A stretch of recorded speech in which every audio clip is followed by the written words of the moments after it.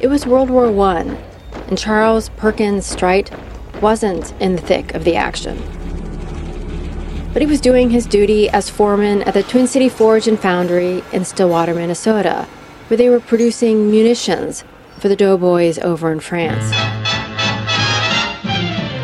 It was fast-paced work, done in a great din of machine noise, and all Streit asked of the factory's cafeteria was a slice of nicely browned toast.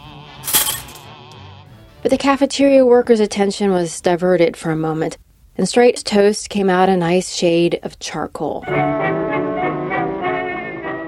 Streit, being a mechanic, decided to do something about that. He designed the first automatic pop-up toaster.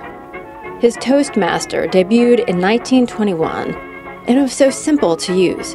You set the knob to lighter or darker toast, push down the lever, and voila! A perfect slice of toast popped up, all on its own. Take that, cafeteria workers. Stream hundreds of Minnesota History in 90 Seconds episodes at ampers.org.